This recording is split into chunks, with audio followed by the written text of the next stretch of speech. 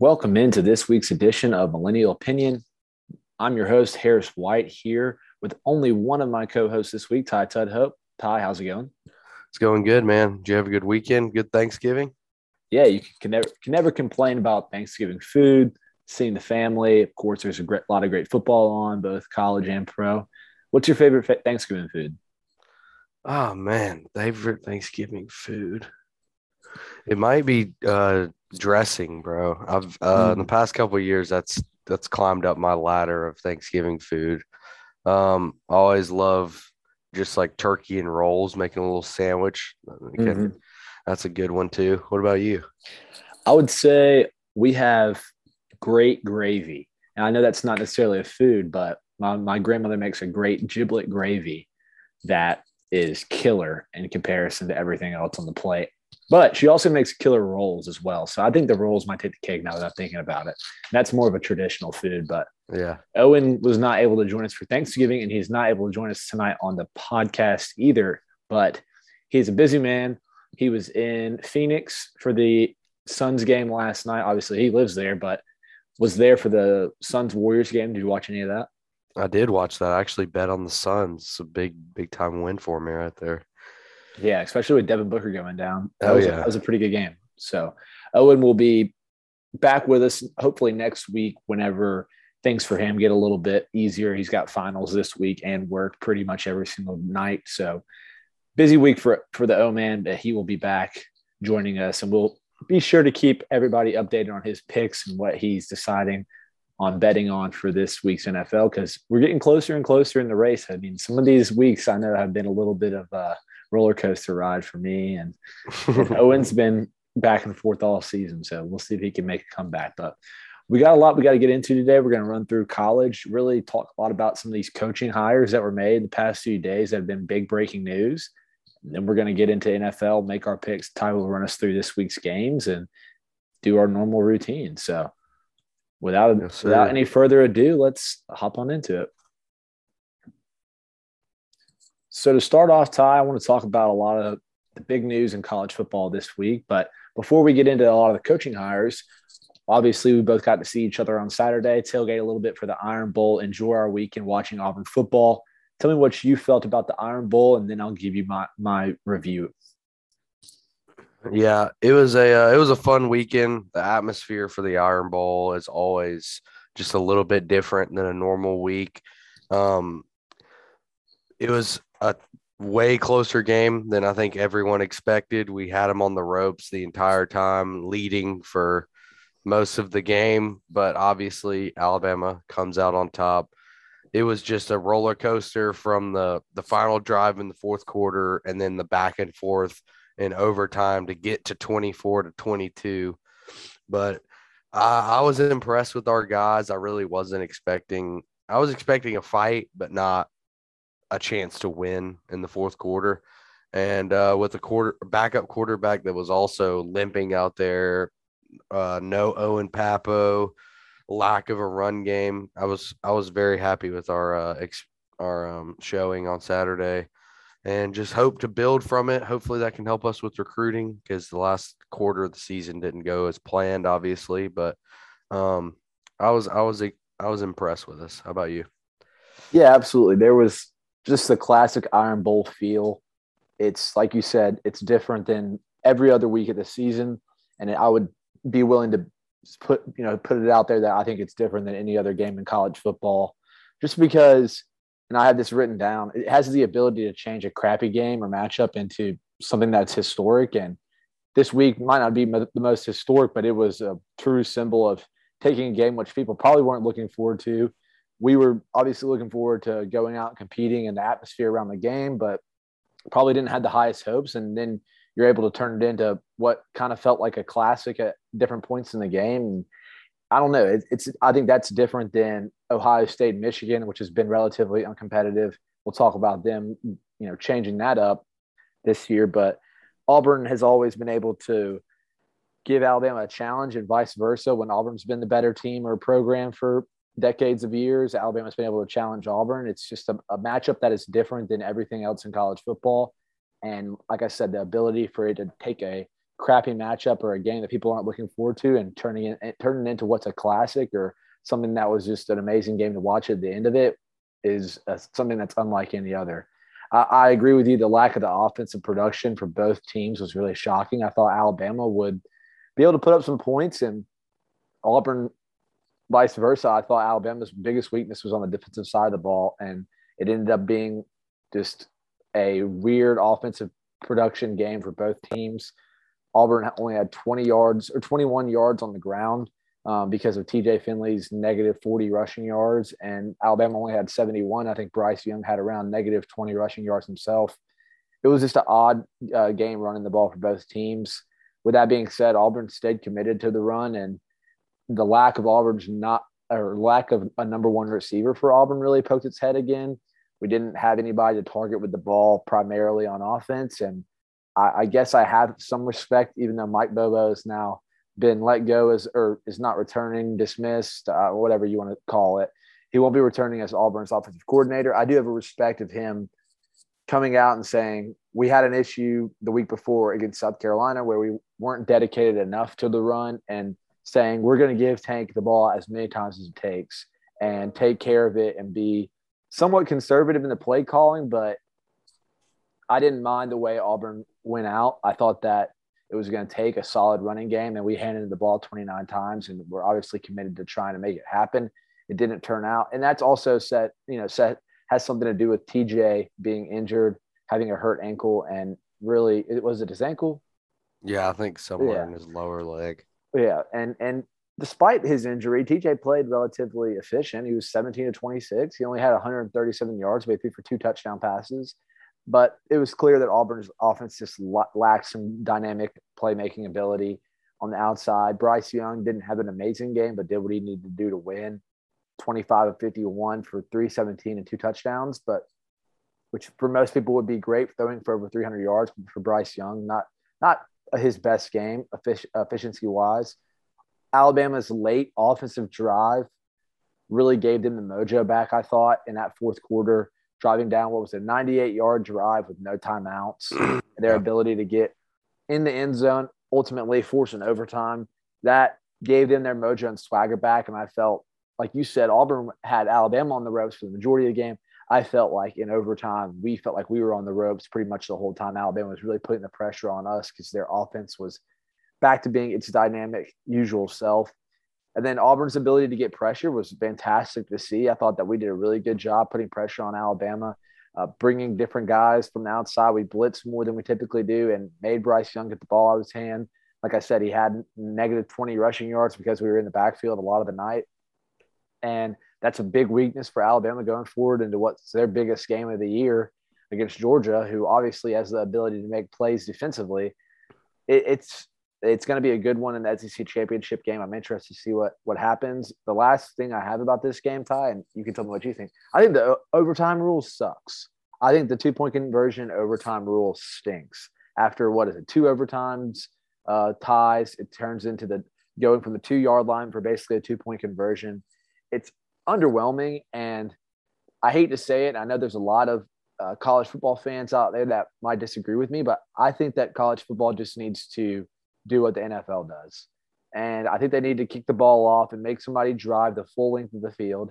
I don't agree with the time portion that the NFL does. I understand if you want to continue to do overtimes, but the more and more I've watched professional football, the more and more I've enjoyed the quality of their overtimes, because it's not just giving the ball to somebody on the 25-yard line, and it's not just giving the ball to somebody on the 2 and making them run in 2-point conversion. It's actually making somebody sustain a drive and putting pressure on them. So I think that is a better way of doing things. Tell me what you think about the overtime rule, or just, I don't know, what college football could do about it in general to make it more entertaining, because I thought it was an underwhelming way to end the game.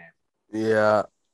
I honestly thought that the first couple overtimes, I don't mind the getting the ball and each person getting a chance, but I do think it should be a little bit further back. Like, I think you just keep doing that, but just do it from like the 50. Mm-hmm. So it's like we got in the second overtime, we got negative 13 yards, and we still kicked a field goal. And it's like we just got negative, and and made it go into the next overtime. I think you at least have to get a first down or two to get points. Yeah, it was unfortunate that it came down to alternating 2-point conversions because they just went to the best player on the field and John Mechie both times, and it wasn't close.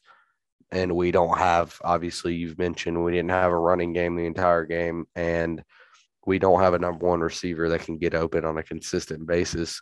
And we didn't have Nix, who I think would have opened up a different kind of play for a 2-point for him to maybe run or do something of that sort. But yeah, the overtime rule, that's hard because they don't want it to go on forever. And it's like if you don't have a time limit, they don't want ties in college because then it can make it very difficult for a playoff scenario. And then they don't want you to start at the your own 25, so it'll take forever to finish a game. Right. But it's tough. It was unfortunate that it came down to that. But earlier this year, you saw Penn State and Illinois going to 7. They were just swapping them back and forth, going nonstop. I thought it was 9 overtimes total. Yeah, it was. Yeah. Yeah, 7 2-point conversion overtimes.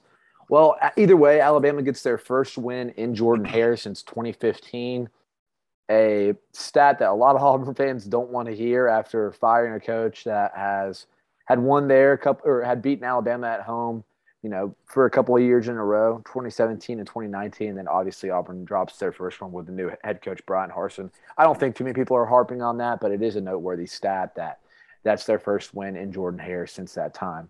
Well, let's move on, Ty, and go ahead to the biggest talking point in college football right now, which is 2 noteworthy coaching moves in the college football realm.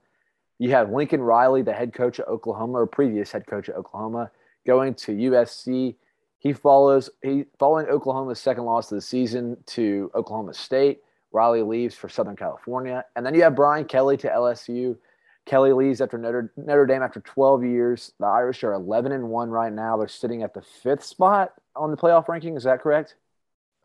Sixth spot behind Oklahoma State. He signs a 10-year contract with LSU, and the players found out via the news before Kelly could speak to them. This was an unfortunate situation considering Brian Kelly had some controversial ways of going out when he was in his time during Cincinnati was also kind of a shit show. So him leaving in this way wasn't the best thing to reflect on his character. But let's go back to Lincoln Riley here at USC, and let's just talk about some of the pros and cons about this coaching move. And I'll let you go first, Ty. But tell me what you think some of the pros, if you're Lincoln Riley, for going to Southern California are.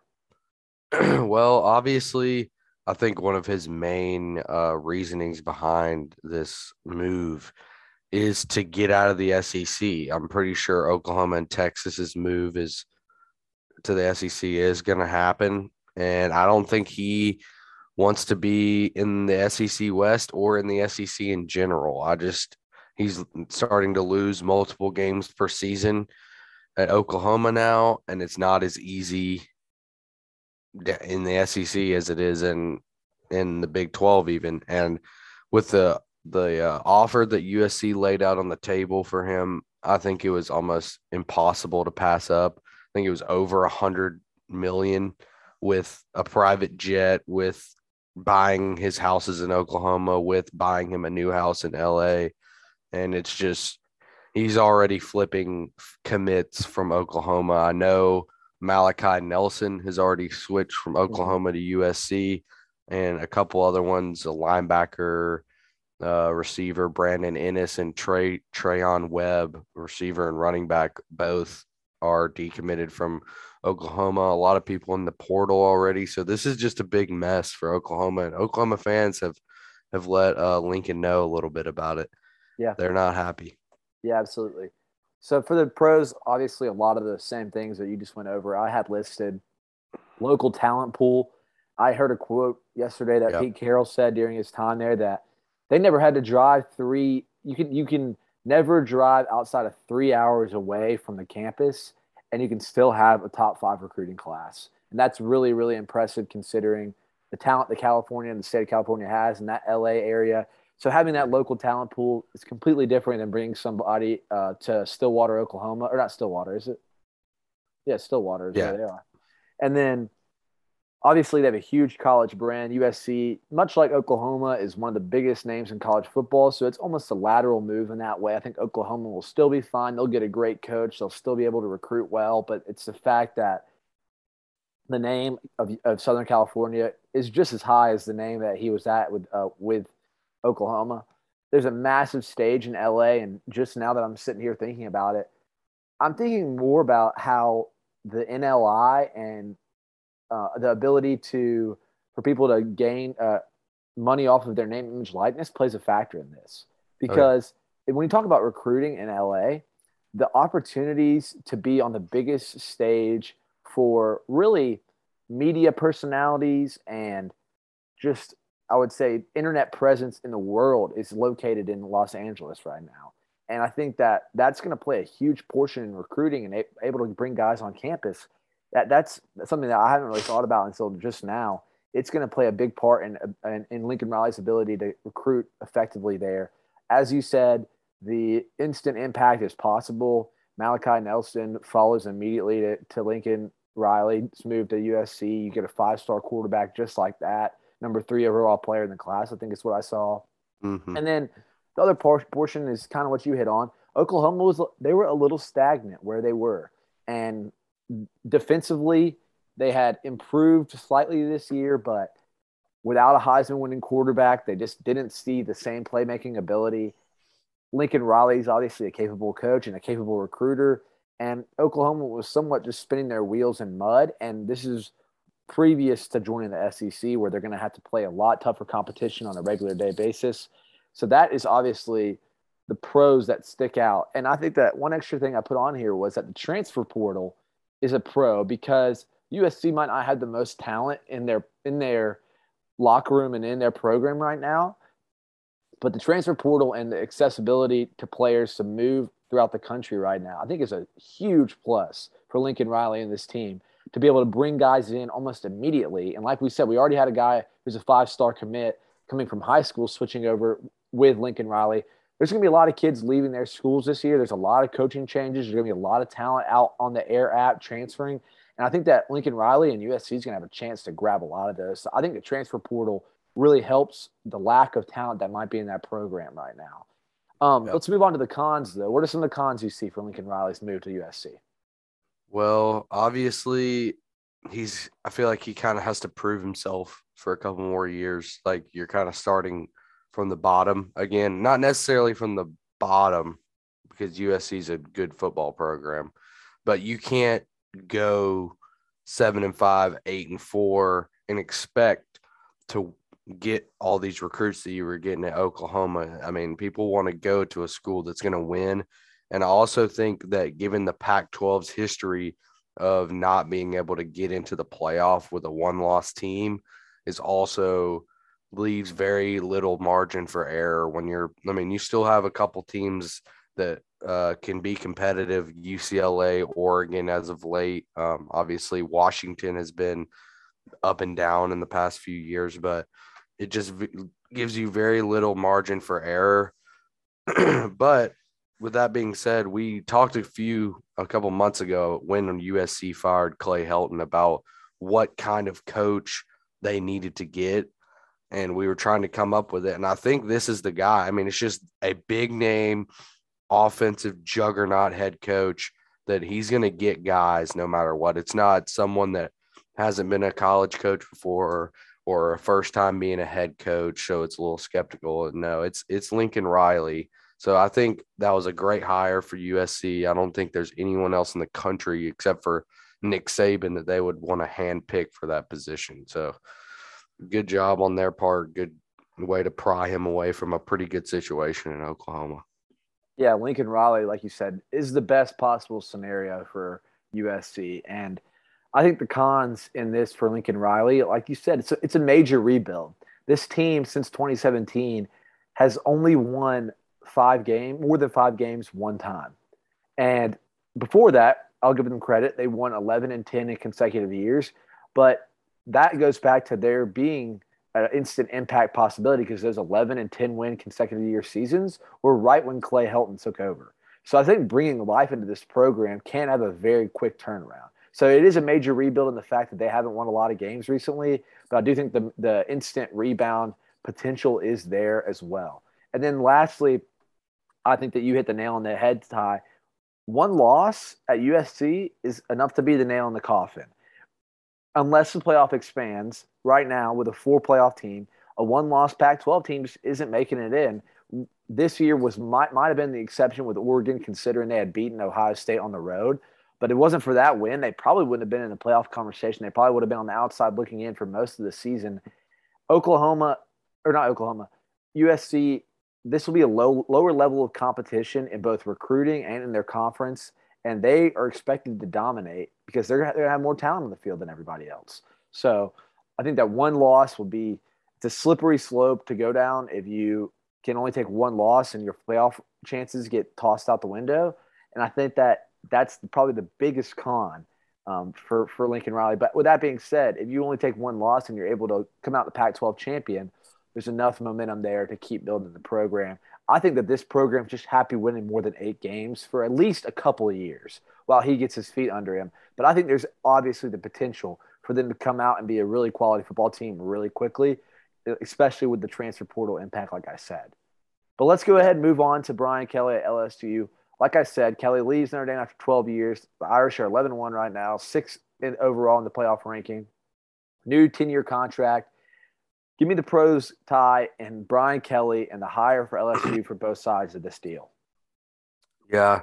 The pros for Brian Kelly is somehow recruiting just got easier. You're going to one of the biggest talent pools. Louisiana is one of the most underrated recruiting spots in the country. I mean, you don't have to go out of the state very much to get a solid team to compete in the SEC.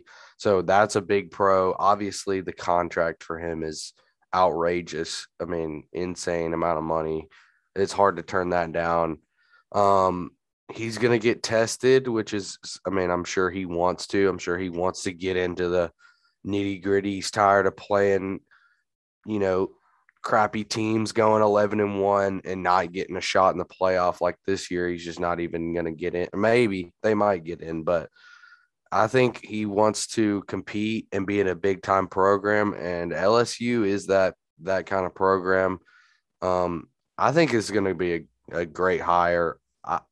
A lot of people were, I don't know, it's a little iffy on it, I guess you could say. But I think he's going to thrive in this situation. You just got to not screw it up. And I think this guy knows how to coach a football team. He gets Notre Dame to 10 wins every year almost. They've been a powerhouse for multiple years. So I think this might be a little bit of a learning curve his first couple years. But once he gets his guys in there, gets his coaching around him, then I think it'll be a pretty good hire for LSU. I'm with you. I think that Brian Kelly is a quality football coach. I think that he will put a product on the field that the LSU fan base will appreciate and be happy with year in and year out. There's obviously a higher ceiling at LSU than there is at Notre Dame. He leaves Notre Dame, which has this almost stench and negativity around their program, not with the people that are their fan base or in the offices, but the college football fans in general almost look down on Notre Dame in a way because they don't play in a conference with everybody. They don't play in a conference championship. They've gotten to the playoff and they've gotten smoked, but then somehow they're still put in that conversation every year. And so I think that he leaves a program that people almost view negatively for Notre Dame has caught a bad rap in college football for a few years now and has been looked at in a negative light. And so I think that moving to a program that people really enjoy and there's a lot of excitement around with LSU is a totally different move and a great career choice for him. He obviously leaves Notre Dame's recruiting qualifications and limitations. It's a very good academic school. It's a Catholic school. They have a lot of high values there. When it comes to recruiting, they weren't going to take just everybody, and it's hard to get kids enrolled and in classes there. So he goes to LSU, which is a little bit more lenient with who they're going to let in the classroom. And obviously, there's immediate recruiting challengers in the SEC. You have to recruit against Nick Saban. You have to recruit against Auburn, Sam Pittman in Arkansas, Jimbo at Texas A&M. You have Sarkisian. You have Oklahoma that's going to be joining the conference soon. You have Florida, Georgia. So there's obviously competitive recruiting there, but there's also an abundance of talent to choose from. So there will still be talent that trickles into the program easily. Obviously, the SEC is a bigger stage than anything Notre Dame was playing on. And another pro is that the talent is present there. They had a number 3 overall recruiting class in 2021. They had the number 4 recruiting class in 2020 and a number 5 in the year before that. So the talent is present in the program, and you know you can recruit effectively. It's just about getting out and doing it. How about the cons? Give me the cons of this deal if you're Brian Kelly. I think obviously the biggest con is going to be his job security. I don't think he was anywhere near a hot seat in at Notre Dame, and I think he could have just kept coasting to 10-win seasons with them for years to come. But LSU, kind of like Auburn, kind of like Bama, Georgia, if you're not getting to the big time games, if you're not getting to the games that matter, where your team is playing Bama or Auburn or Georgia with a chance to go to the playoff or with a chance to go to the SEC championship, then you're going to get gone. And it's that contract, that however many years it was, it doesn't matter. It could go 2 years, 3 years, and you'll be out of there. So, I mean, the LSU fans are very passionate about football, and they take it very seriously. So he just needs to not lose games that he should win. I'll put it like that. Don't lose to subpar opponents at a frequent basis. Like, you got to win against teams like Arkansas, win against teams like Mississippi State, South Carolina, things like that to really secure your spot as the head coach for LSU for multiple seasons. Okay, I have 4 big cons and takeaways for Brian Kelly in this situation. The first is it's a little bit of a stretch of a con, but I do think it does make somewhat of a difference. But he has a loss here from leaving Notre Dame of a historic rivalry. Notre Dame has a lot of those. They play against USC every year. They play against, remind me a couple more of their historic rivalry games. They play, I'm trying to think somebody they play every single year, every single season. They kind of jump around in different conferences. They may play Florida State every year. They play Stanford every year, I believe. Yep.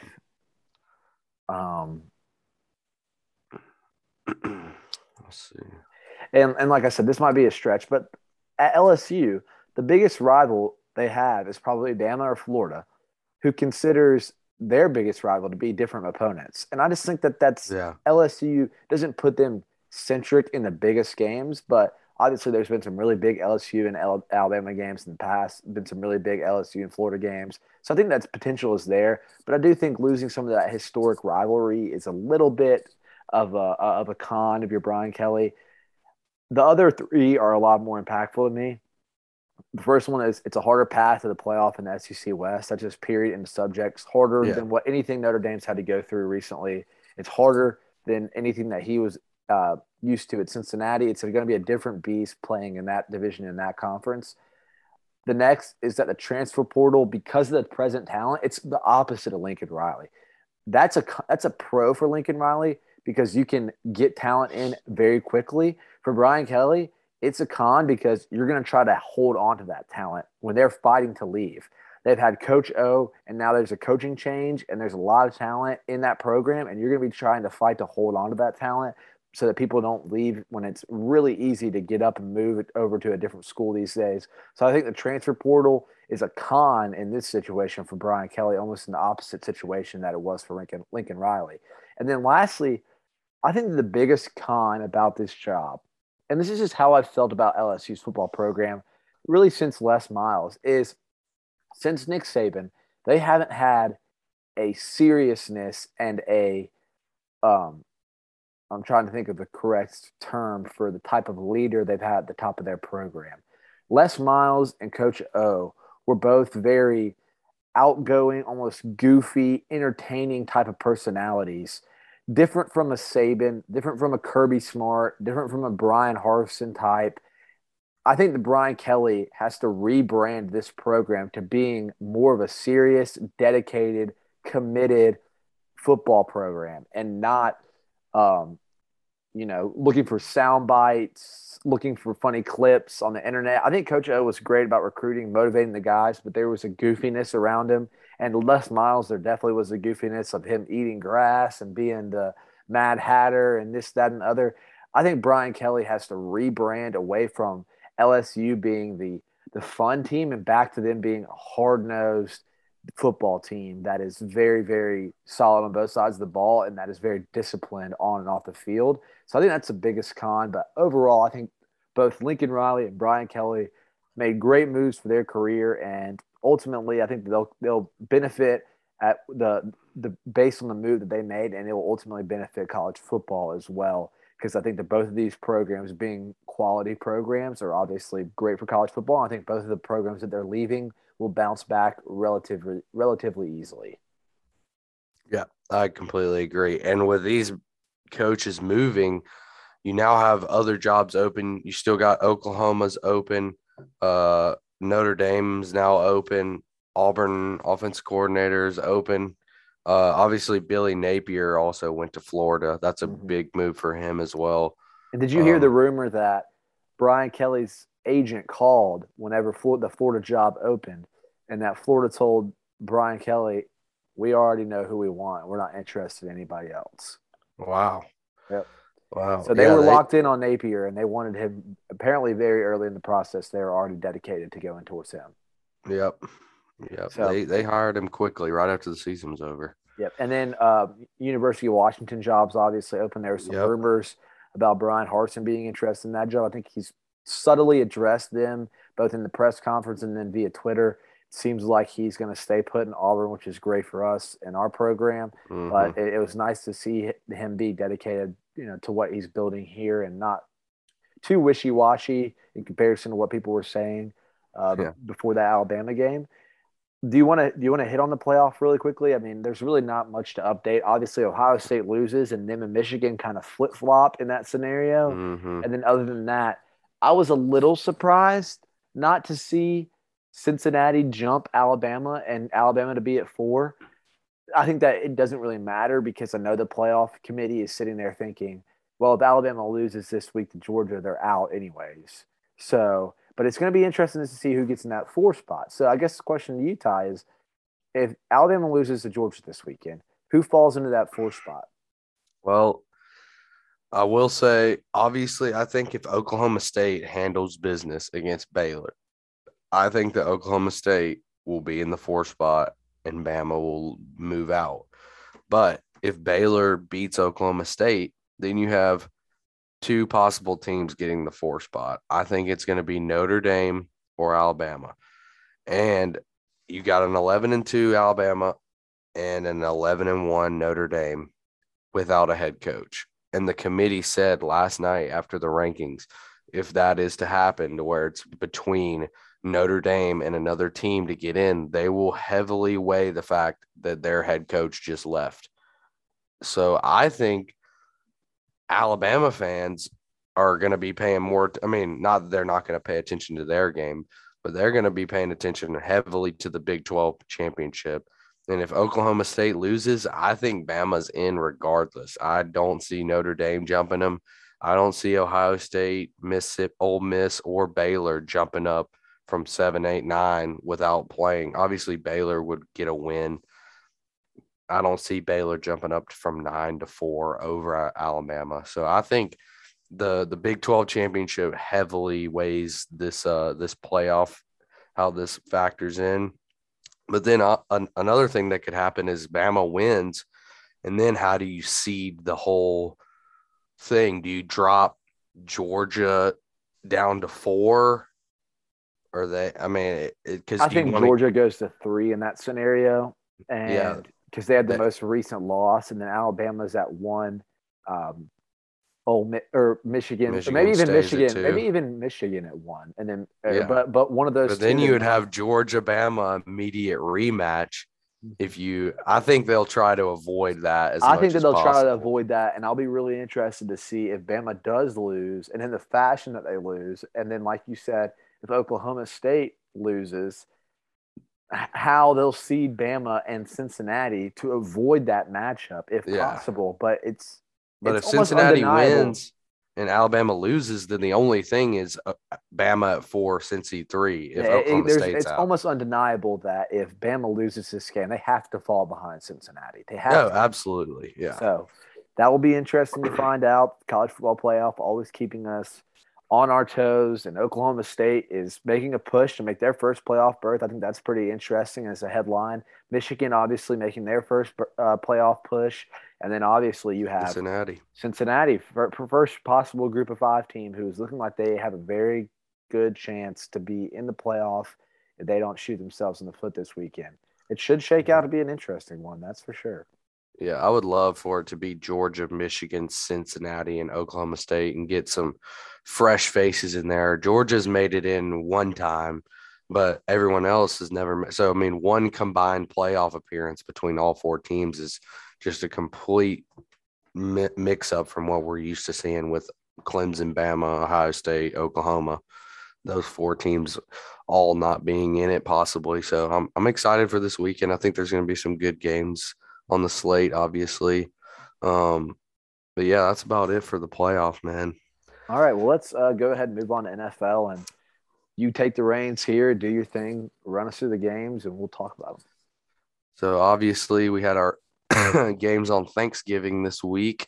The first game was the Bears Lions. The Bears hit a game-winning field goal, kind of had a methodical drive at the end to put the nail in the coffin of the Lions remaining winless, and they moved to 0-10-1.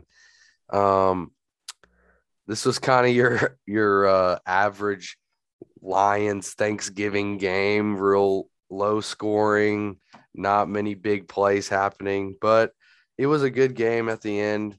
But this was a huge win, I think more so for Matt Nagy than the Lions. I think he needed this one more than the Lions needed it to retain his job and kind of keep moving forward, because I know there was a lot of rumors this week about him possibly getting fired after this game was over, or maybe even just at the end of the season they were going to move on from him. But they're 4-7. I wouldn't say they're in the playoff hunt necessarily, but they're still within striking distance. And who do they play this week? Let's see, the Bears. I believe they're still in the. I think they're still in the hunt. Yeah, I mean for they're the in seventh it. I just spot. don't see them. Yeah, me either. Me either. Let's see. They play Arizona, so that's a huge game for them if they could somehow pull that out. But your thoughts? I don't know if you watched this game or not. I watched a little bit of it. This Lions defense has played pretty well in the past few games against, I wouldn't say bad offenses, but just one-dimensional offenses. Whether it's like the Browns when they had no Baker, or maybe Baker was injured in that game, I can't remember. Then they had the Steelers who had no Big Ben, and then they had the Bears with no Justin Fields. And the Lions, I mean, stepped up and limited these teams, but you still can't give up 300 yards passing to Andy Dalton and expect to win the game. That's just bad defense in one dimension of the overall scheme. And then the offense for the Lions, they've played some really tough teams. They've played those three, like those Browns, Steelers, and then now the Bears. Like, those are three good, solid defensive teams. And Goff has been efficient, but losing DeAndre Swift really hurt them, Yeah. because he's their best offensive playmaker. Either way, Bears got the win. They're still somewhat in shouting distance of that 7th spot with the expansion in the playoffs. So I think the Lions just kind of have to keep putting one foot in front of the other and take what's coming to them. And the Bears, you're just trying to stay in the middle of the pack and not fall into the lower tier of the league. Because if that happens, Matt Nagy's gone. But if they're able to retain middle of the pack, around 500 record, then they'll be okay. Yeah. All right, moving on.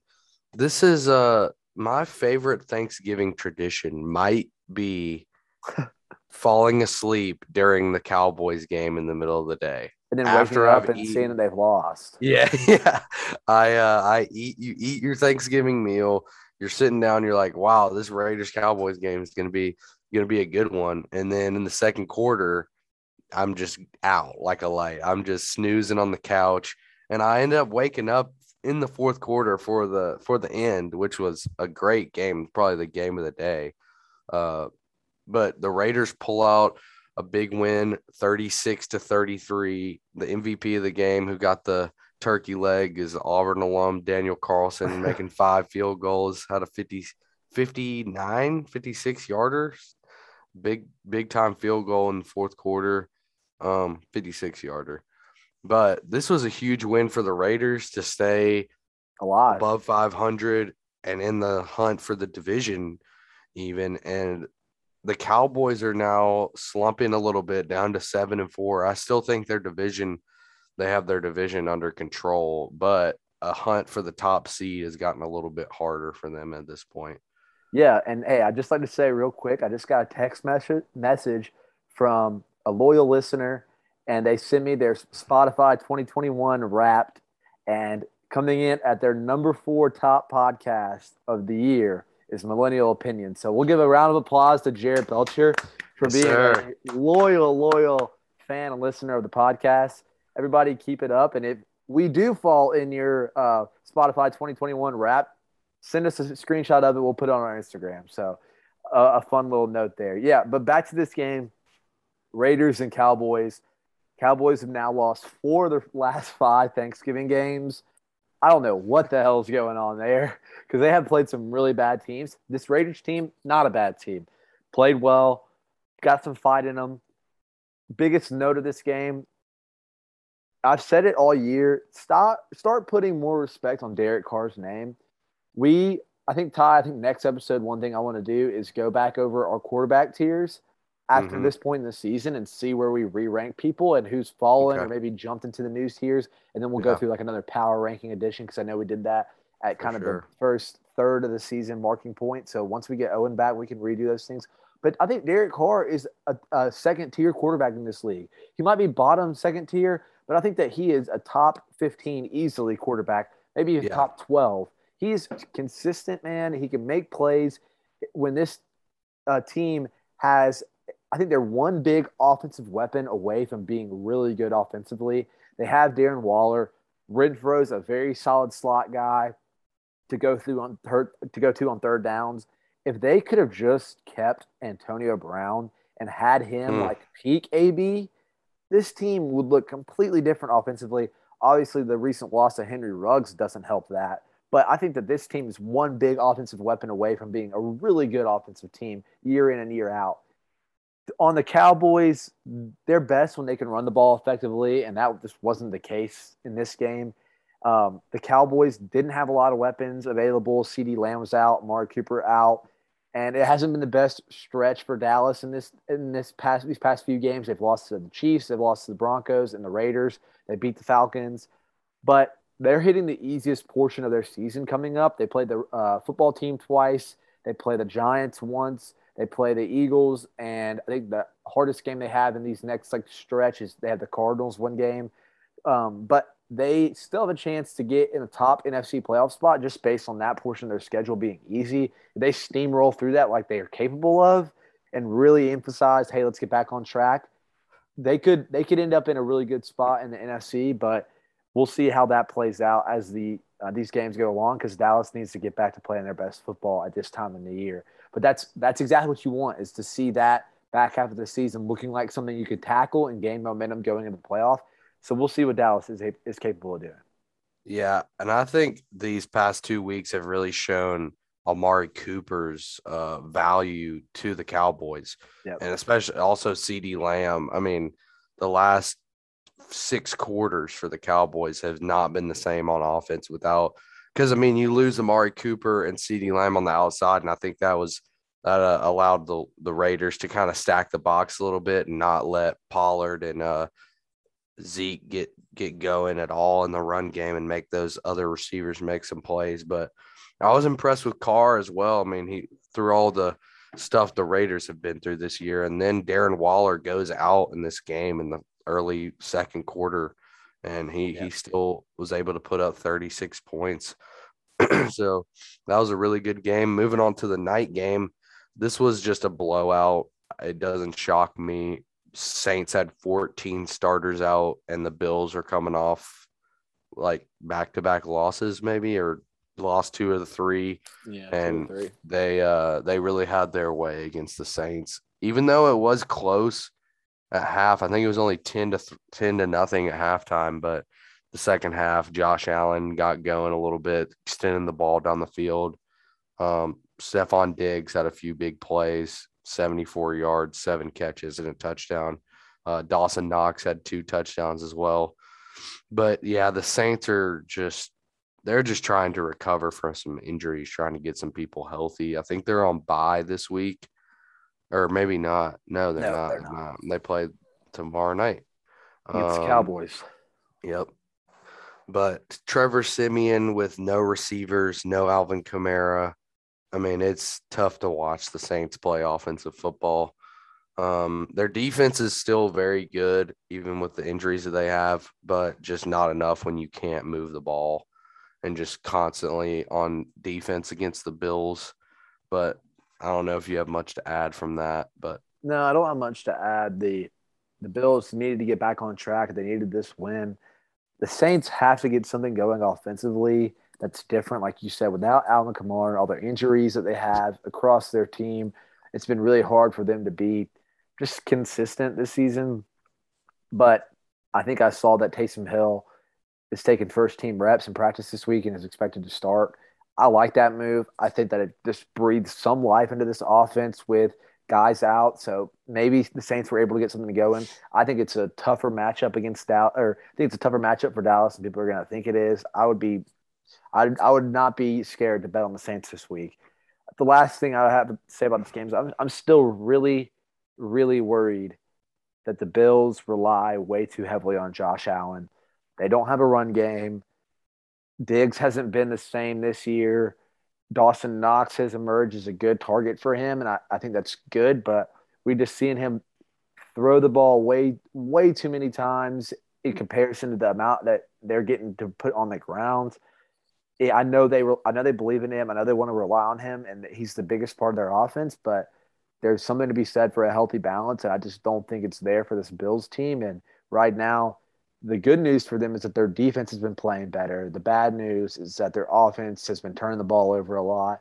So I think that the Bills got to find some ways to get other guys involved, whether that's using Singletary in a more of like a screen roll, catching out of the backfield. I know that's more throws for Josh Allen, but it's almost simulates a run game in a way. It just yeah, got to be something different. They got to be able to change up their offense because good teams are going to key in and make Josh Allen really really suffer if they keep doing this. yeah. And I was watching this as well, and the announcers were talking about how many hits he was taking in that game just for no reason. I mean, they were up 21 to nothing, and he's taking running for 5 yards and getting laid out. And it was like, we get that you're a young guy and it's not hurting you now, but taking those hits consistently is just not good for someone that you I want to be know. your quarterback for 15 seasons. And he's a big Like, guy, but that's no yeah. excuse. I Yeah, I mean, mean, Cam's a big guy and he played yeah, 9 years, exactly. and obviously now he's just not the same. We'll get to that later. But the next game, the next game on the list was a huge game for the Colts, and they had it. It looked like they had it the whole way, and the Bucks just sneak up and grab them 38-31. Tom Brady is 9-0 against the Colts since 2010. Just dominates Indianapolis. But I will say there are some positives for the Colts coming out of this game. I thought that their offense looked very good. They were moving the ball consistently with run or pass. Carson Wentz had 300 yards and 3 touchdowns. They had over 100 yards rushing, but you just got to get rid of the 2 picks for Wentz. He just still is making too many mistakes, in my opinion. He's a little loose with the ball, Both in the second especially half, I think too. yeah. And against the Bucks, you can't turn the ball over and give Brady extra possessions, especially when I think they had 2 turnovers themselves. So um, I still think Indianapolis is in the hunt for the division because I think that the Titans, with people going on IR all over the place, they could slide. I mean, I'm not sure how many they'll lose, but I mean they're sitting there at 6-6, and the Titans are 8-4, so not too far behind. Obviously, the games they lost to the Titans hurts, but they're definitely still in the playoff hunt. and I like this Colts team. They're able to obviously play defense. Their defense looked good in the second half. I was shocked that the Bucks just started dominating in the second half, but they are more happy, I feel like, about the Titans losing than them losing. So I think this was a really big game for the Buccaneers offense yeah, to go out against a quality defensive team and do a lot of things differently than they've been doing this season. Leonard Fournette obviously had a four huge game. TDs. Yep, 4 TDs. And then you have um, Gronk back, who got a heavy workload from Brady. I think it's breathed some new life into this Tampa Bay offense. They're back to being able to do it multiple ways, execute both running the ball, throwing the ball, and then it's just big for them to go out and get the stops that they needed to and get the turnovers. This secondary still has a lot of issues. I mean, the reason that the Colts were so explosive early in this game was because Wentz threw all over them, and Mm-hmm. luckily enough, he ended up making some mistakes later in that game, and they were able to get back into it. Their front seven stopping the run, they had probably one of the most effective games against Jonathan Taylor that he's had all year. Only ran for 83 yards and a touchdown. That's because Tampa Bay played well up front, but the fact is they were able to get a quality win on the road, I believe, too. Right? It was on the road Yep, in Indianapolis. So I think that overall it big win. really helps the Buccaneers get back on track, and I think it cements them in that top tier of the NFC. I think everybody knew they were there, but they were slacking the past couple games, so it gets them right back into that conversation of being possibly one of the best teams in the NFC. But I think I know who I think the best team in the NFC is. We'll get to that later, though. All right. This was a battle of 2-9 teams. I don't know if you have anything to say about this. The Jets take down the Texans 21-14. This is the Jets' first win against Houston since 2010. The Jets moved to 3-8. Yeah, Texans two this and is nine. Um, Yeah, this is the battle of the Titan killers because both of these teams have beat the Titans this year, which is so bizarre. The next note I have is the Texans still stink. I'm glad I didn't bet on them, and the Jets are at least showing some signs of competency. And I think that it's really good for Zach Wilson to come back off an injury and get a win. I think that's helpful for his confidence, for this culture of this locker room and what Saleh is trying to build there. So good for Zach Wilson, good for the Jets. No more noise from either of these two teams though for the rest of the season. the next one, I'm gonna chalk this game up to Vegas having a weird line on this game. I think the Eagles were they may have been underdogs in this game and against the Giants, and the Giants win outright 13-7. This was a boring game. I unfortunately watched most of this game because I bet on the Giants. And but the Giants pull it out. They had a few big plays from Daniel Jones to get down the field. The Eagles could not get anything going. I think Jalen Hurts, what did he had 3 interceptions. I mean, that's just not going to get it done against a division team, especially when you're playing Daniel Jones and he doesn't turn the ball over at all. But it was also good to see Saquon Barkley back. I mean, it seems like he's out every other week, but he did have 17 touches, not very many yards, like 53 yards, but at least they were getting him the ball a little bit. I think that helps them. Just him being on the field obviously gives them another weapon. Kenny Galladay had a few catches, but yeah, this was a pretty boring game all in all. Yeah, it sucks for the Eagles fans and the Eagles team because they were really in stride playing well. And Jalen Hurts, though, has really struggled throwing the ball recently. He's been amazing with his legs, and this team has found an identity running the ball and being very committed to running the ball. But when you turn the ball over 3 times throwing it, you can't run your way out of that hole. No. And the Giants have one pick in the last 8 games defensively. So I think that defensively they're doing the right thing, turning the ball over or getting takeaways. But their offensive effectiveness has really held them back. They just have a lack of identity in their offense. Daniel Jones has thrown for less than 200 yards, very, very um, consistently all year. He just hasn't been able to get explosive plays downfield because of the lack of their playmakers. Like you said, Saquon being out has kind of stripped them of their identity of wanting to be a run-heavy team.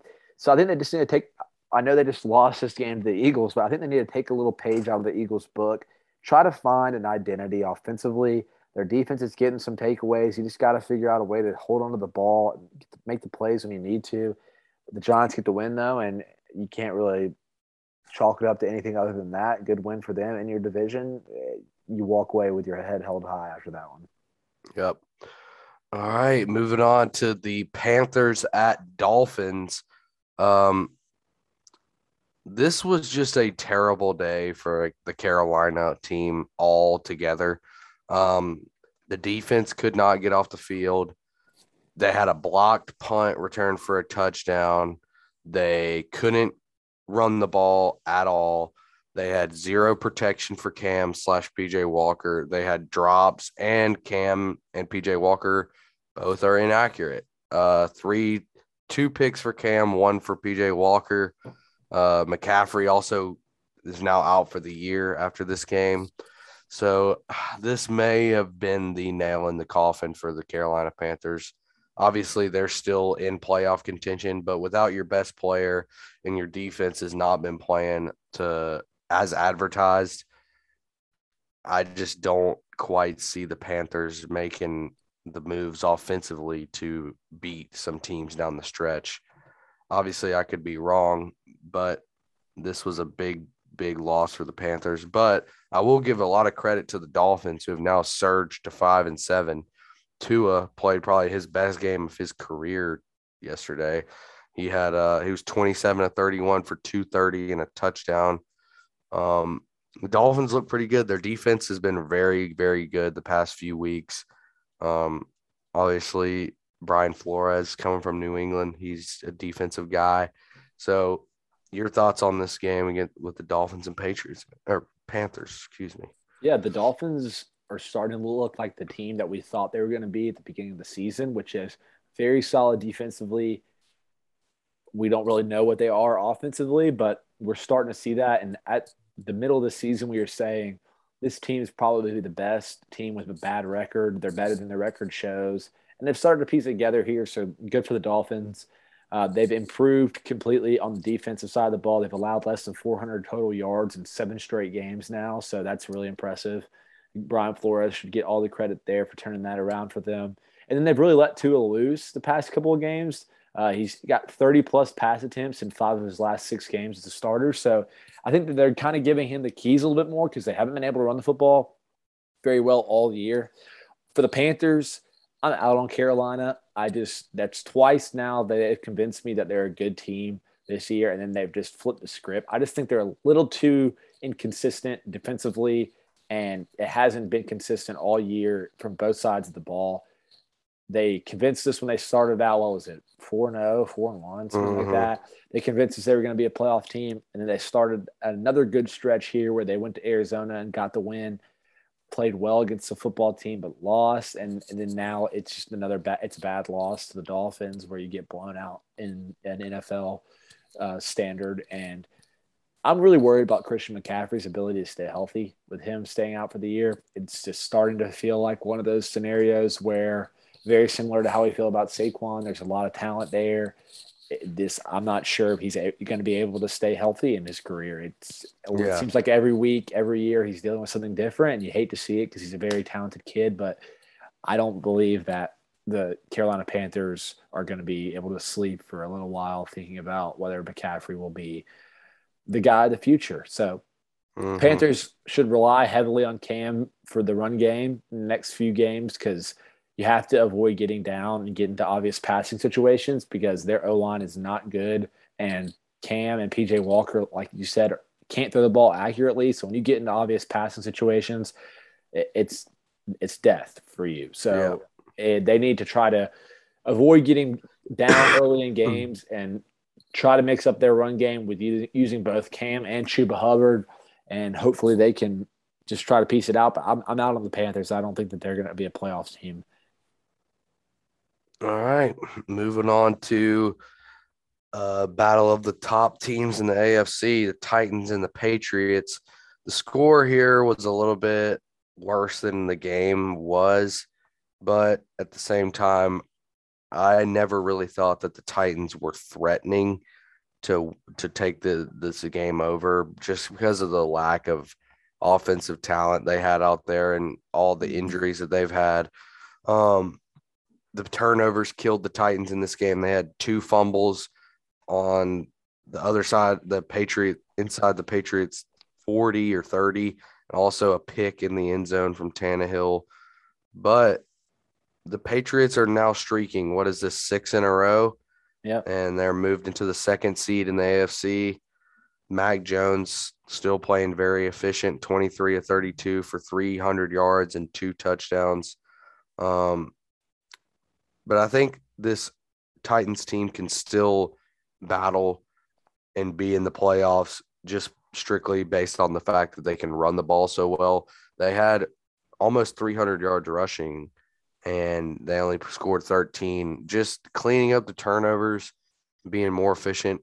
Tannehill, 11 to 21. I know there's not many guys out there, but just getting a couple more completions there in the red zone and just sticking in some touchdowns along with their defense.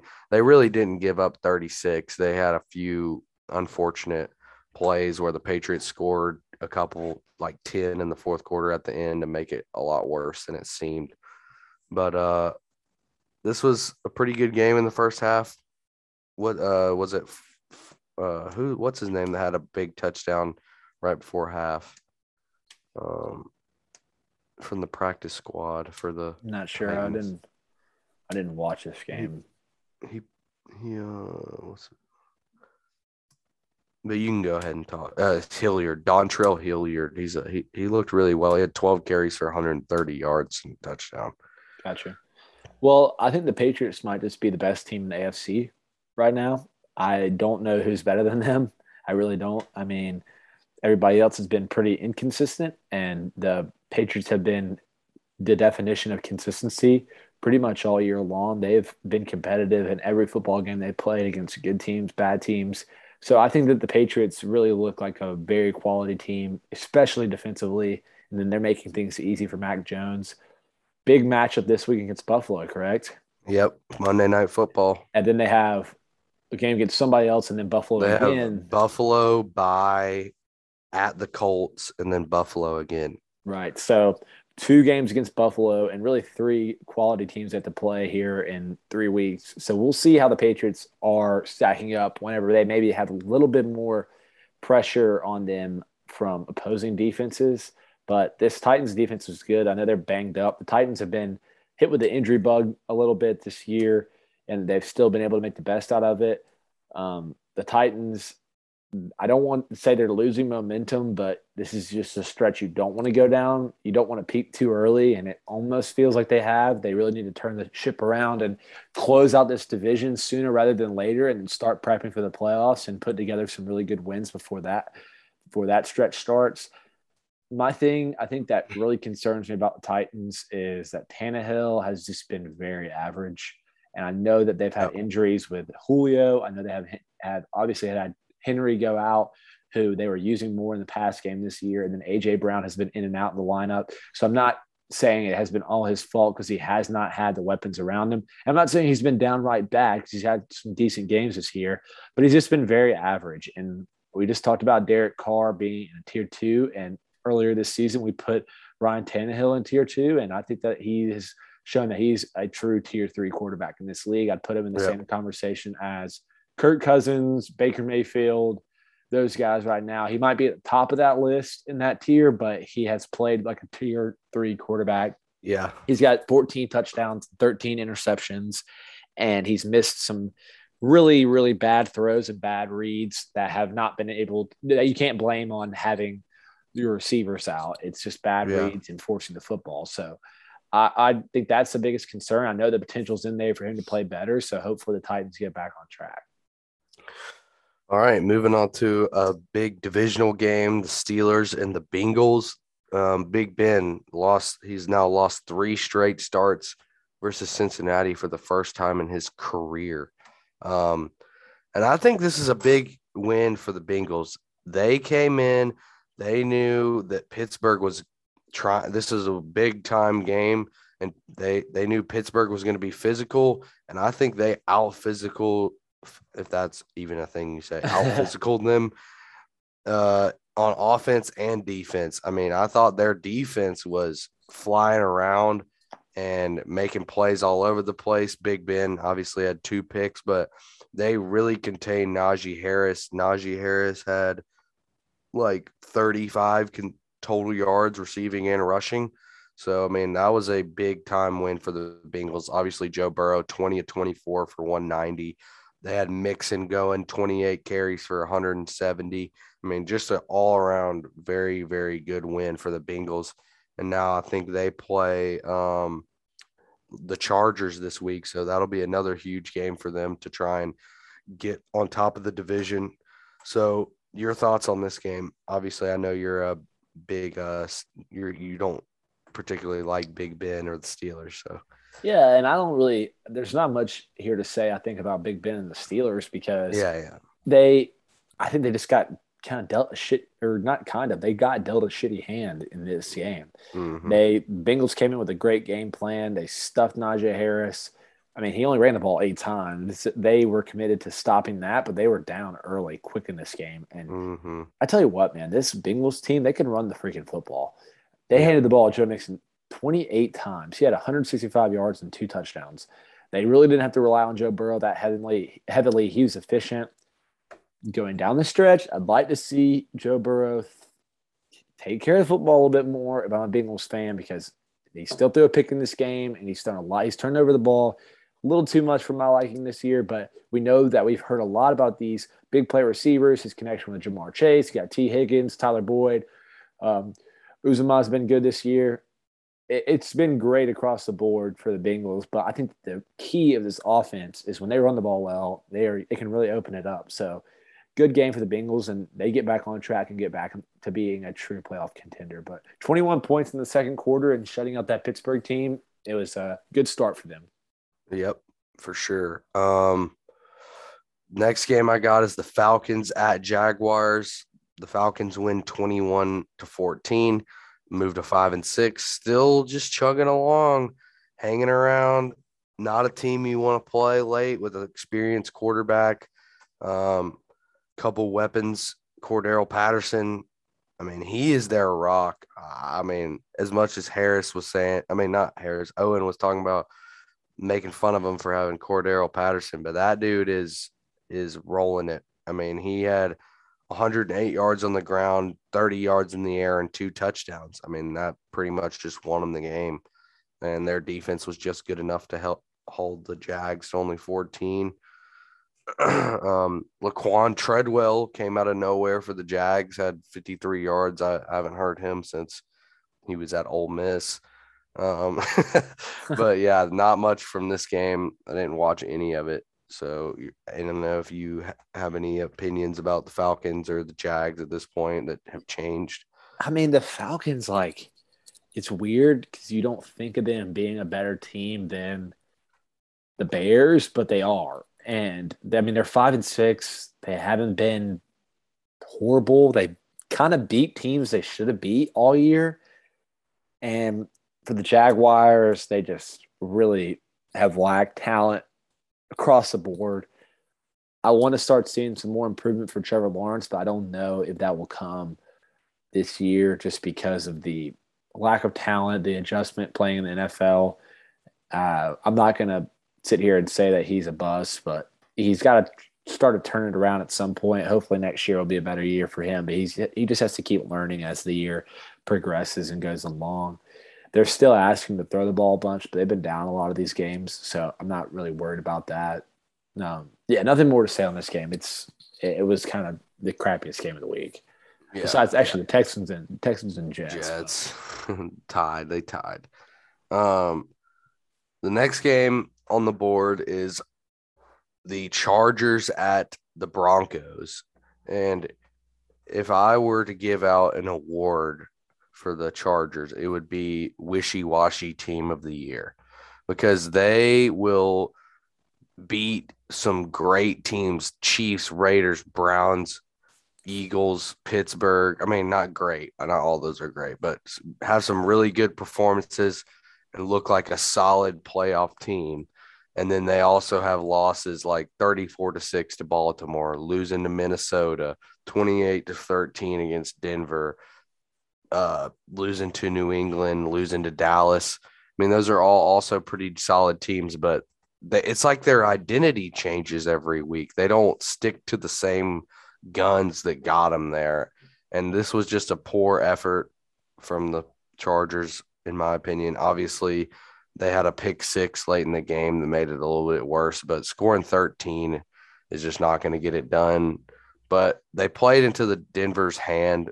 I think with Denver's secondary is probably the best part of their team, and they were just consistent on throwing the football. I think this is another case like Josh Allen. They have to rely more on the run game because their leading rusher was Justin Herbert with 36 yards. I think you got to get the ball in Austin Eckler's hands more. He's a playmaker. They also have like Larry Roundtree and other guys like that, Joshua Kelly, that can get it done on the ground. I think you got to just try and find out how to win in multiple ways and not just airing it out.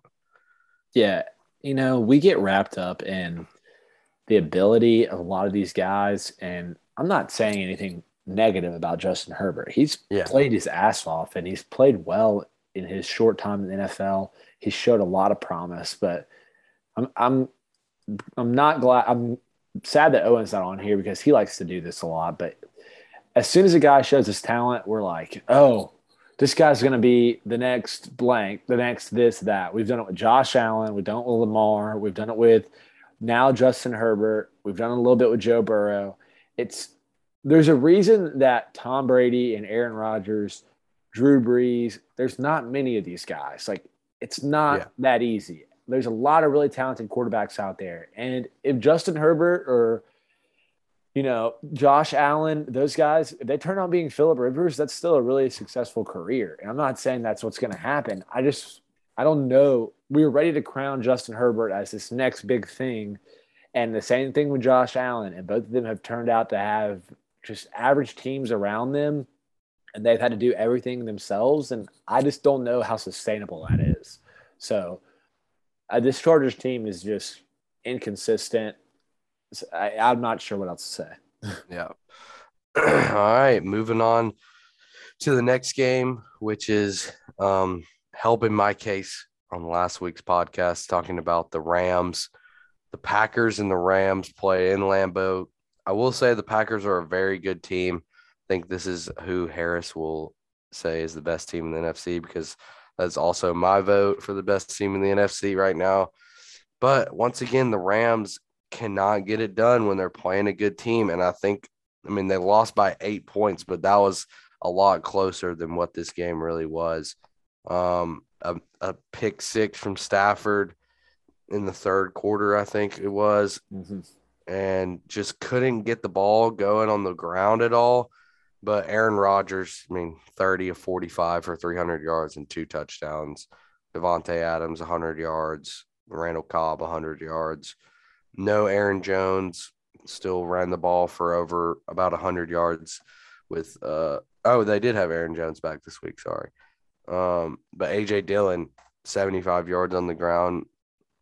The Packers look really good. Their defense is very good as well. I think their defense has improved a lot from last year.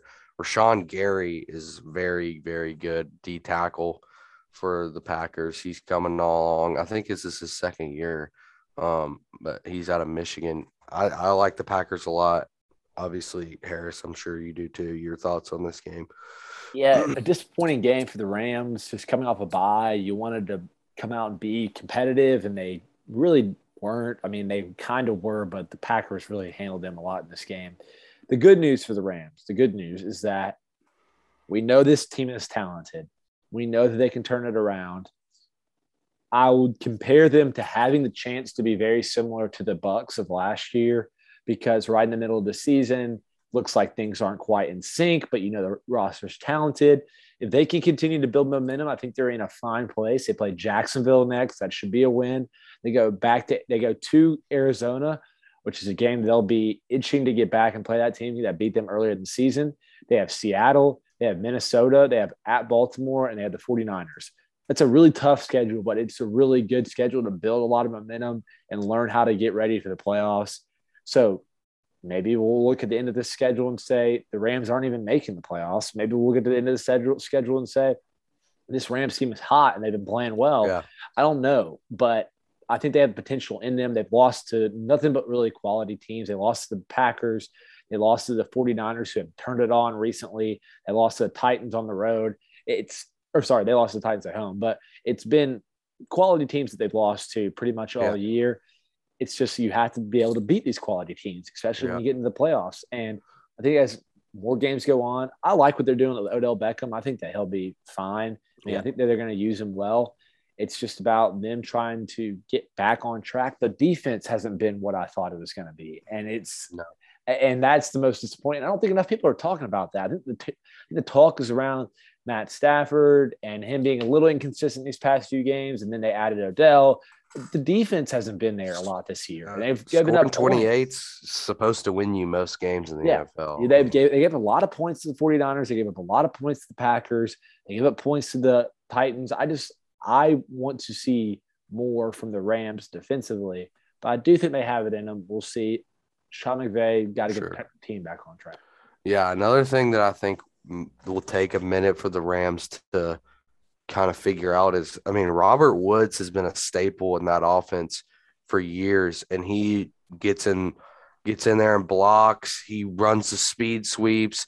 He's the little short yardage guy with Cooper Kupp. Yeah. Obviously Odell Beckham is a guy that can step up, but just having a big body like Robert Woods gone, that really kind of puts a damper on your offense for a few weeks, and I'm sure they'll figure that out. But real quick, Sean McVay. I forgot to go on my I was so busy getting caught in the Rams, I forgot to go on my best team in the NFC. Right? Oh yeah, the Packers are good. They're not just good. They would be if I had to pick somebody to win the Super Bowl right now, it'd be the Packers. They are, I think, the best team in football right now. They are playing amazing.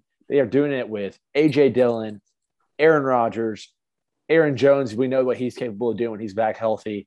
They got guys like Randall Cobb out there making plays for him, even though he did muff a punt in this game, I'm pretty sure. This team has been great defensively all year. They beat some really quality teams. They went on the road to Arizona, got a win. They've beaten the 49ers on the road.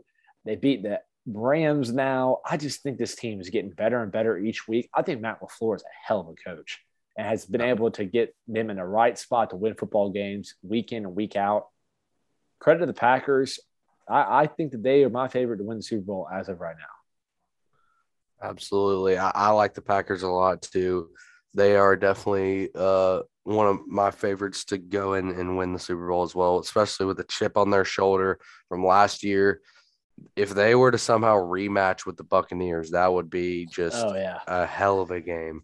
But next up, this is another team that's just sneaking around. The 49ers pull out a big win against the Vikings. Dalvin Cook went out in this game. Deebo Samuel had 2 touchdowns. But look at the Rams, 7-4.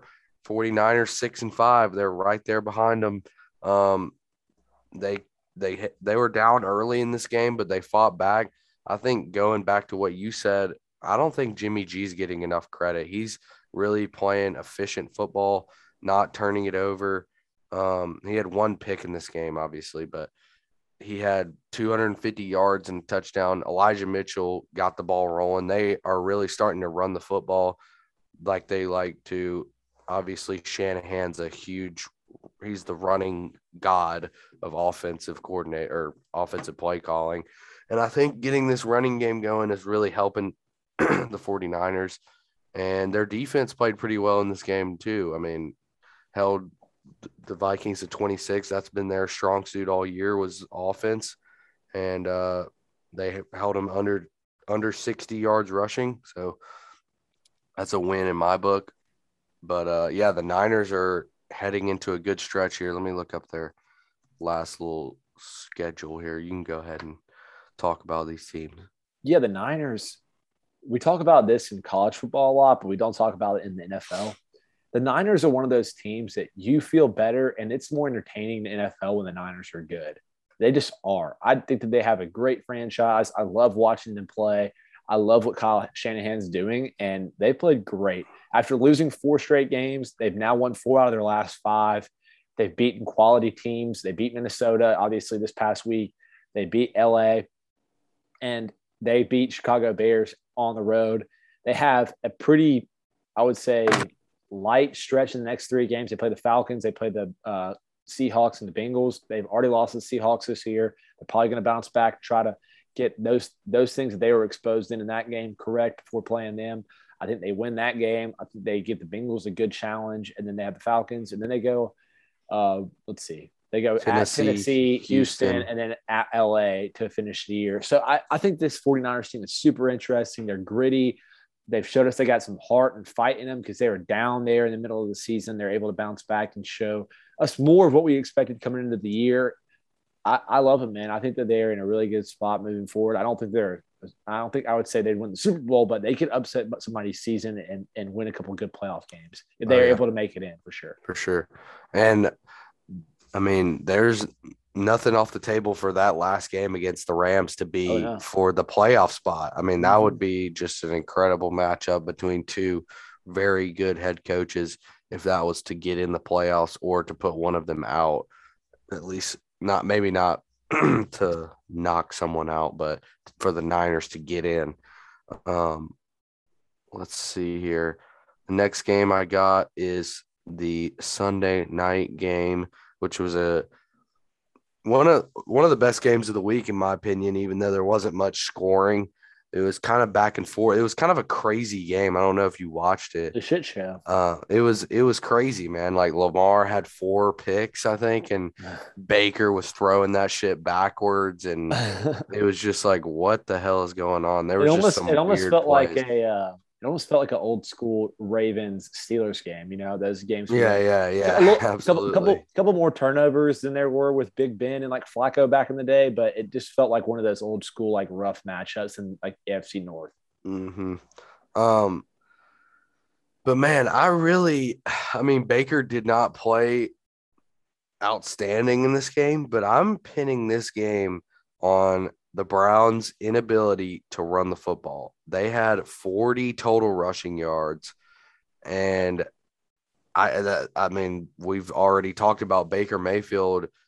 I don't think you can expect him to go out there and beat a team like the Ravens when you can't run the ball at all. He's proven that he needs a little bit of a run game to win football games. And I thought he made some big plays downfield to Landry. He made one to maybe it was multiple to Landry. And then Harrison Bryant had a big catch. And then Njoku had a touchdown. So, I mean, I thought that Baker played well enough to win, but they just couldn't run the football at all. And it's very tough to see your team lose when the Ravens had 5 turnovers. I mean, that's like a lightning striking. You have 5 turnovers in the NFL and win a football game. I'm sure the Ravens are taking a sigh of relief after that game. I mean, the fact that this was such a low-scoring game and Baker's banged up and he still threw the ball 37 times and more than Lamar Jackson threw the ball in this game is crazy to me, especially after Nick Chubb comes off of 2 great games where he has 137 yards rushing against the Eagles, and he has 130 against the Lions. And they gave him the ball 22 times. Kareem Hunt was back, and I know they like to have Kareem Hunt in the offense because they're able to do more with him in the backfield. Catching out of the backfield, it's more of a threat. When Chubb's in there, most defenses are going to sit in there and try to stop the run, thinking that he's not going to be a threat to come out and catch a pass. But I just think, man, this team is so much better when they run the football as much as they can. But with that being said, Lamar Jackson and the Ravens, they got it done when they needed to. And I think that is the sign of a good football team. And Lamar, I've said this before, but he has the biggest balls in the league. When he throws 4 picks, he's not afraid to go out there and throw another one. And in a good way, though. This game was more of an example of when it turns out in a negative light, but typically it's in a positive manner that he is not afraid to go out there and let his previous mistakes get in his head of making the next play. And He's got to clean up some of his mechanics on the underneath throws. That's really been hurting him because that's where some of these have gotten away from him. But we know that he's capable of doing it. And the fact is, you beat a good football team when you threw 4 interceptions. You just have to take that and try to build on it and continue to let that be momentum and not discouragement, considering you didn't play well. So you have to feed off of that and not reflect too much and continue to play with the natural swagger that you have. But that's pretty much all I have to say about this game. Yeah. And to go along with the turnovers thing, this is the first starting quarterback to win a game with 4 or more interceptions since 2013. You want to take any guesses on who that quarterback was? In 2013? Won a game with 4 interceptions. Yep. He still plays now. Well, my previous guess would have been Jameis Winston, but 2013 is too early for that. He still plays currently. I'll say it's got to be. It's not Cam, is it? Nope. Is it Brady? Andy Dalton. Oh wow. Yeah. Yep. I thought it was gonna be one of those Brady just like shootout games where he has like and then the Patriots win. Yeah, like 5 touchdowns, but like 4 interceptions where they won 36-31 against the Jets back in the day or something, or the Dolphins. Yeah. All right, moving on to Monday Night Football. This is Russell Wilson's first time in his career losing 4 straight starts, and they fall to the football team. And I think Harris's manifestation at the beginning of the season with Pete Carroll, Russell Wilson situation is coming to fruition here as they move to now 3-8, which is just piss poor, seeing as the Jets also have that same record. They tried to sneak one in at the end, or they scored a touchdown at the very end and didn't get the 2-point conversion. And the football team is now they've won 3 in a row now, right? 3 of their last 4. They beat Carolina. They beat Seahawks, and who they beat before that? The Tampa Bay. That's who they won. They've beaten 3 quality football teams. Mm-hmm. And then they had a closer game against the Chiefs. Mm-hmm. I would say that's a quality win. I mean, the Seahawks came in there that was a must-win game for them, and they really shut down the Seahawks offense. Taylor Heineke continues to get the job done. I mean, 27-35 for 223. Yep. He did have an interception, but also a touchdown. Antonio Gibson is a big underrated back. He had 30 carries for 111 yards. But yeah, this Washington defense is really starting to turn it up after being below average the first few weeks. I mean, the rushing game for Seattle is like abysmal. I mean, they ran for 30 yards. Yeah. Russell Wilson was their leading rusher with 16 yards. I mean, that's terrible. I feel bad for Russ. He's not getting any help. Offensive line is awful.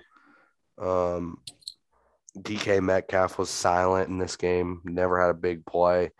Lockett had 1 big catch, but that was about it for the Seahawks offense. I think that might be the nail in the coffin for the Seahawks for this season. Time to wrap it up and move on from someone or move something around because it's just not quite working. Yeah, the unfortunate thing is that when I made that prediction, I didn't realize that Pete Carroll is the coach, but he's also the executive vice president for the Seahawks. So he holds a different role within that organization. I don't think that he'll be out of the building necessarily, but I could see a different coaching change. He might move to a different role within some type of executive or administrative role within the Seahawks, or maybe he relinquishes that role and goes only into a head coaching role. So, something along those lines. But Russ is obviously a quality quarterback. Maybe he came back a little too early after the injury. I'm not sure if that's what you want to say, but it's just been a little – it hasn't been fluid. It hasn't been typical Russell Wilson. Past couple of weeks, he's looked a little bit off of his game. So that has been the biggest alarm if you would be a Seahawks fan. Something's going to have to change. And I'm not sure if it's going to be Pete Carroll leaving or Russell Wilson possibly leaving. But you don't want to ever let go of one of the best quarterbacks in football, and I still believe he is one of the best quarterbacks in football. So I don't know. We will find out whether Seattle values Russ more or values Pete Carroll as part of their organization more. Yeah, absolutely. All right, so that wraps it up for the Thanksgiving week 12 of NFL, and now we can move into reviewing our picks for the past 2 weeks. We didn't record last week, but we did get all of our picks in for the week -1. Owen got an automatic L for not submitting his Lions Bears pick on time. But so did he get an automatic L, or does he just doesn't get contributed to his record either way? I didn't know what to do. I guess I could just take an L off, but he just didn't send in a pick. I mean, it was like the second quarter, so I wasn't really. Well, he woke up. He woke up in the middle. Yeah. Yeah. I wasn't going to hold him against him if he just sent in a pick a little late. Yeah. But just don't count it towards his record. Yeah, I'll take it off. I'll take it off. Yeah. All right. So for the past 2 weeks, I'll just combine the records of the last 2 weeks. I was 17-11. Harris was 14-14, and Owen was 13-14.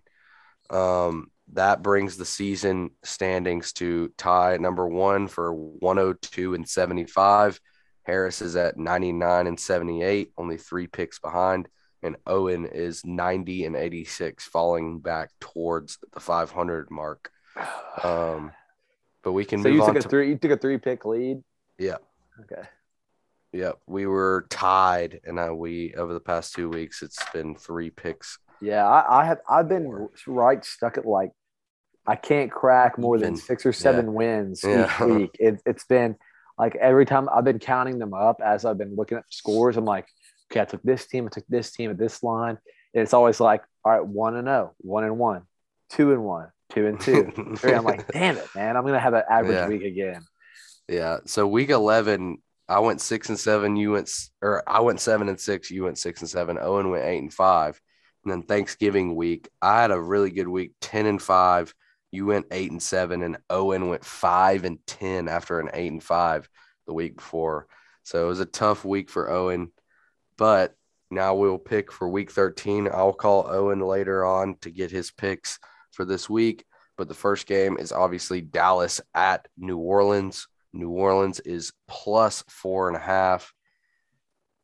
And I'm just going to go with New Orleans. I like the Taysom Hill move. I think they will cover but not win the 4.5 point spread.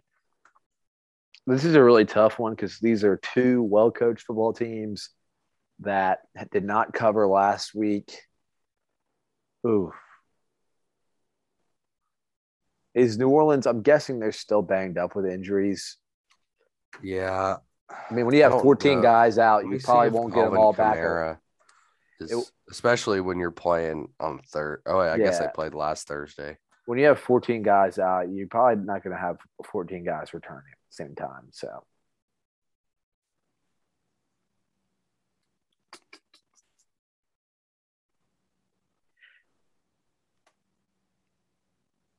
yeah, it says he might come. Alvin Kamara is expected to come back tomorrow, barring any setbacks. I'm going to go with Dallas just because I got to make up some ground, and that's my Super Bowl pick, so I'll stick with them. I hear you. All right, next one, Minnesota at Detroit. Minnesota coming off a loss. Obviously, Detroit is also coming off a loss, but Detroit is +7 at home. I'm going to just stick with Detroit. I mean, they're, like you said, they're covering machines. Their defense has been playing really well.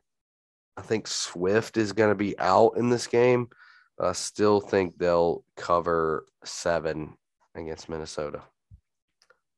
Divisional matchup. I'll take 7. I'll take. Oh, man. This is a really tough one. Yeah.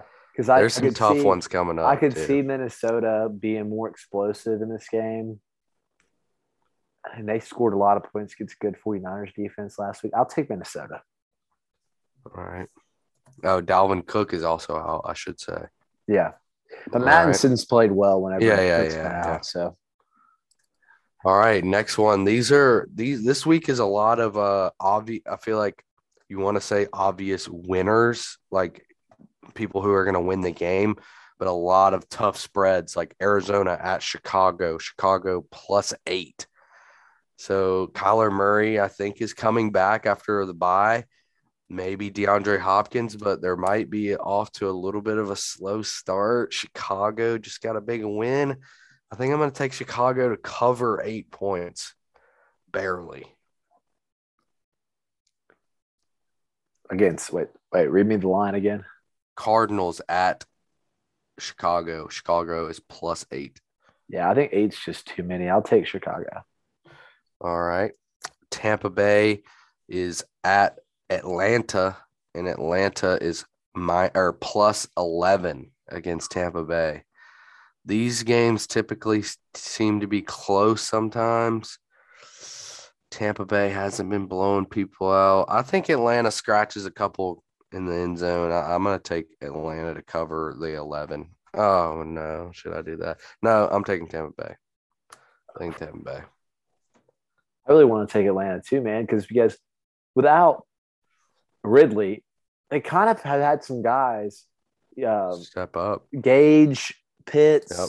I mean, they have some playmakers outside Patterson's but I think that Tampa forcing them out of the run and having to throw more, even though it's a secondary. I think that front seven from Tampa stops Cordell Patterson, and Atlanta's offense overall, just spins out without him. So I'll take Tampa at 11. Ooh, that's a lot of points. In a division. Another one in a division with a lot of points is Indianapolis at Houston. Houston is +9. Oh man, I can't take the Texans. Yeah, I'll take Indy. I can't do it either anymore. I'm done with them. All right, moving quickly on to the Eagles going to New York to play the Jets. The Eagles are -6.5 on the road. Man, I could see this being a 4-point game or a 40-point game.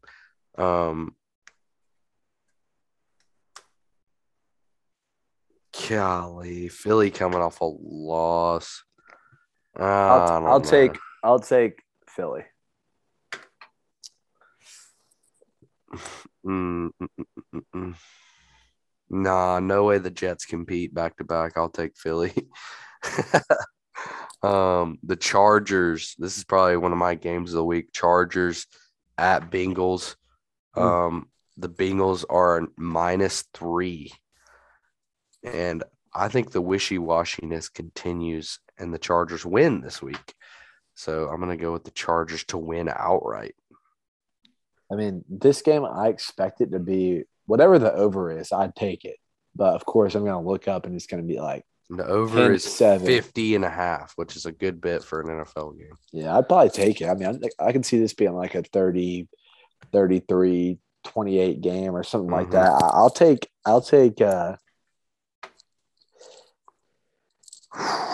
oh, this is a tough one, man. This is a good line. I think 3's right on the dot. I guess 3's right on the dot. I've got to take it's at 3. Yeah, I'm going to flip my pick after. I'm going to change it to Cincinnati. I think that the safe bet is to go to Cincinnati. I think their ability to run the football and Chargers' inability to stop the run is really going to. Because I think it's either going to be right there at 3 and Cincy wins, or I think that Cincinnati beats them by 10, those two. All right. Giants at Miami. Miami is -4. Ugh, this is just a brutal matchup.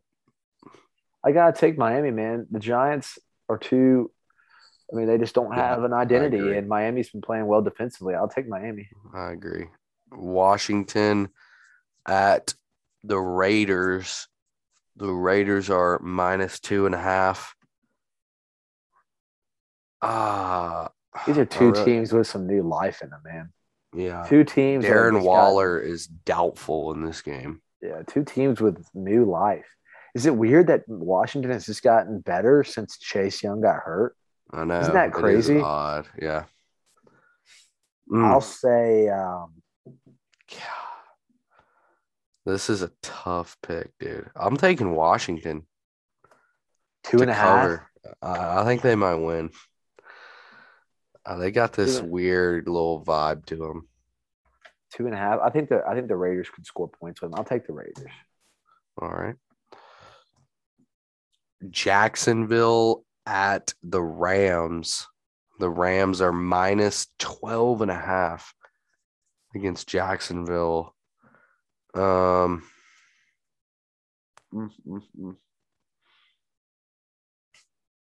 This is one of those games where I could look up and Jacksonville will be winning 9-6 in the third quarter. But the Rams are in a big spot, need a big win. They're going to get things rolling. I'll take the Rams. I'm going to take the Rams. I'm going to take the Rams too. Baltimore at Pittsburgh, big rivalry. Baltimore is -4 on the road. I don't know why. I don't know who told me this in my ear, but I'm taking Pittsburgh to cover 4 at home, +4 at home. I'm taking it. Against who? Who was it again? Baltimore. Sorry, I got distracted there. I think that this is a good game, man. I'll take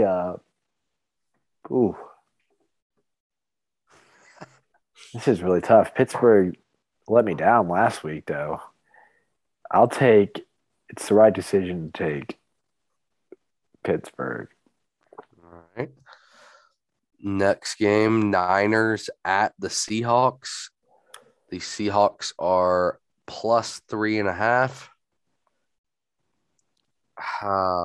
I'm going to do the same philosophy, even though I just said their nail is in their coffin. Getting 3.5, 4 points at home against a rival for the second time. These teams typically play close. I'll take Seattle to cover 3.5. I'm not being done picking Seattle, man. They've let me down multiple times. I might just have to be done with them.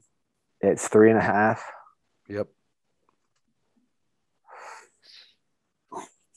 I mean, the Niners have been playing well. I think I got to take the Niners. All right. Sunday night football for the division lead in the AFC West. Denver at Kansas City. Kansas City is -9.5, and I'll take all 9.5. Give me Kansas City. Off a bye, I'll take Kansas City all day. All right, so this line is kind of different on different sites. It opened at 4, now down to 2. Monday Night Football. I'm just going to do the millennial opinion changeroo to just pick them for this game because it's such a good game. The Patriots at Buffalo. You already know who I'm rocking with. I'm going with Bill Belichick and the Patriots. Yeah, you can say what you want about Josh Allen, but one thing that he's struggled with is Bill Belichick, and I will take the Patriots to give him make his head spin a little bit. All righty. So that wraps up all of our picks for the Week 13 slate.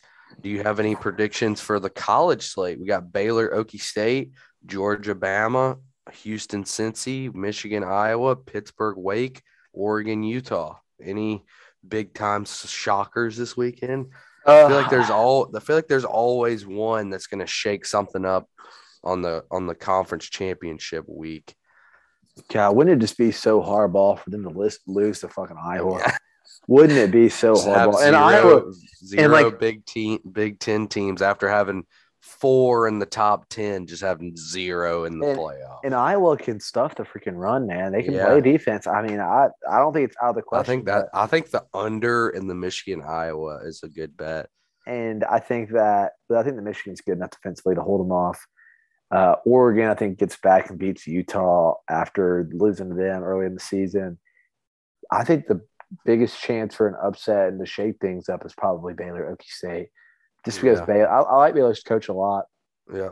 There's been rumors of him leaving, and he has addressed them very well, setting his stay with his guys, and that gets them motivated, and they go out and win a Big 12 championship. So I think that's probably the best chance. I don't think Alabama's got a chance against Georgia, but we'll see.